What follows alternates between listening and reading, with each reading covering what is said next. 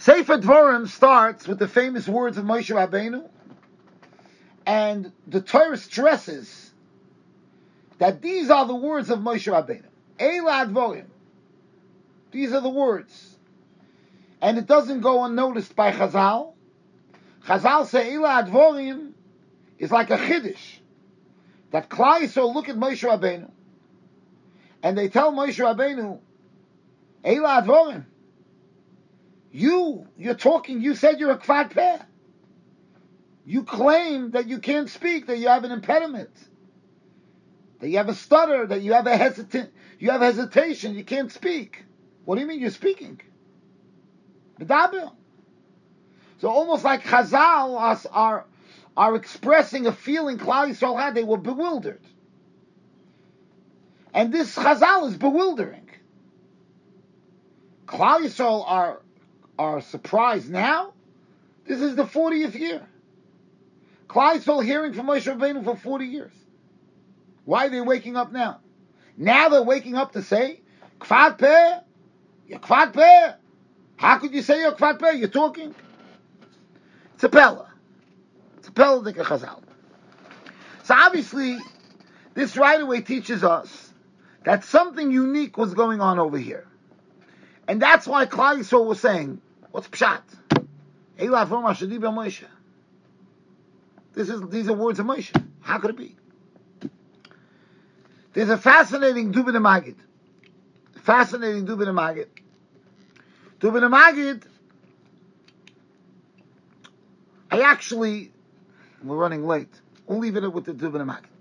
The Dubin Magid brings down from the Vilna Gaon that he asked the Vilna Gaon, what is the pshat when Chazal tell us that Sefer Devarim, Moshe mipi atzmai omroi? Moshe said it on his own. What does that mean? Chas v'sholem, one ois of the Torah, didn't come from the Rebbeinu Shalom. So what does it mean that the first 4 Svarim mipi agvuro, and Sefer Devarim, Moshe mipi atzmai omroi?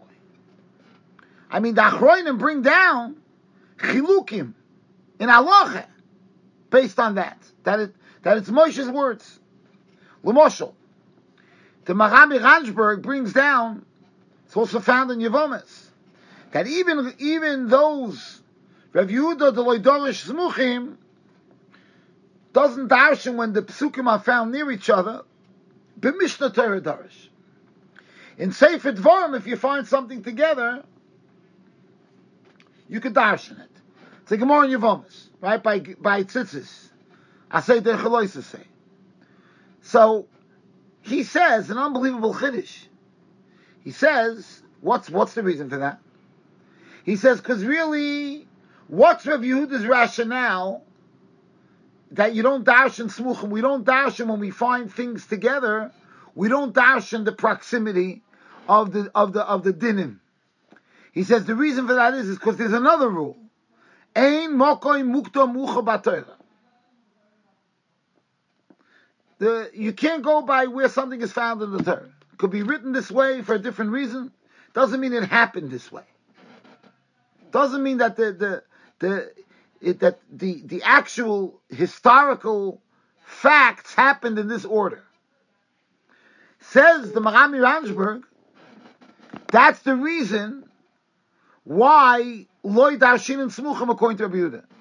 Ein makom mukta mucha b'Torah. He says, but Devarim, Moshe mipi atzmai omroi. Moshe said it. Moshe said it in order.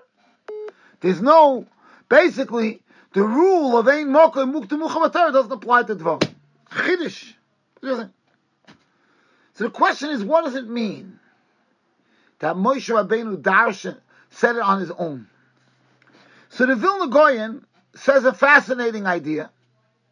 And I wanted to use the Vilna Gaon's idea as a header for the whole Sefer Devarim. The Vilna Gaon says that there's a big difference between the way the words came from Moshe Rabbeinu in the first 4 Svarim, Bereishis Shmois Vayikra and Bamidbar, and the way it came from Moshe in Sefer Devarim. He says, in Bereishis Shmois, Vayikro, Bamidbar, Shchina medaberes mitoich groinoi. Moshe opened his mouth, Shchina came out.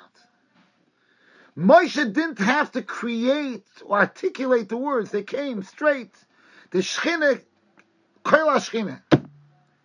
He says, Sefer Devarim, Moshe was koilet the information from Hashem, and he said it. Ad kan, the Yesod of the Vilna Gaon. Obviously, this Vilna Gaon is enlightening, because now we understand the Chazal. Until Sefer Devarim, Klal Yisrael didn't have a kasha. How's Moshe talking? Because he wasn't. Shchina medaberes mitoich groinoi. The Shchina. But now, Moshe told us, Eila Dvarim. These are the words. I'm giving these words. They said, what do you mean? I thought you're a kfat peh. How are you giving the words? You're a kfat peh. Now, here's the bigger question. Bigger. Here's the question that has to be asked following the Yesod of the Vilna Gaon. Why? Why the change? Why is Mishnah Torah different than? How do we understand that? There has to be a reason. There has to be a cheshbon. Why? I believe that there's a gavaldik yesod that's being conveyed to us. Mishnah Torah are the words of Moshe Rabbeinu, what he told us before he died. The final Musa of Moshe Rabbeinu to Klal Yisrael. In fact, Chazal even tell us as Devarim progresses that Moshe Rabbeinu spoke harsher than he did before. And that's because Chazal even make a mashal. If you give Musa too hard, the person runs away. Now that he was leaving, he told us the way it is. Without no cushion, no filter. This is it.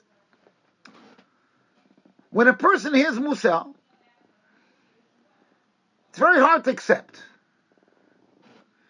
There's different ways we process Musa not to accept it. Different ways. Obviously, the most common way to process Musa and not accept it is to diminish the Mechiach. Diminish the person that's talking to you. They don't know, they don't understand, they themselves are worried. Whatever you're gonna diminish the Mechiach. That's one way. That doesn't always work. If the Mechiach is Moshe Rabbeinu, you can't diminish him. There's nothing to diminish. So what do you do? What do you do if somebody like Moshe Rabbeinu gives you Musa, and you have a tremendous desire to ignore it? You can't diminish the Mechiach. So what do? You go to the second best option. You diminish yourself.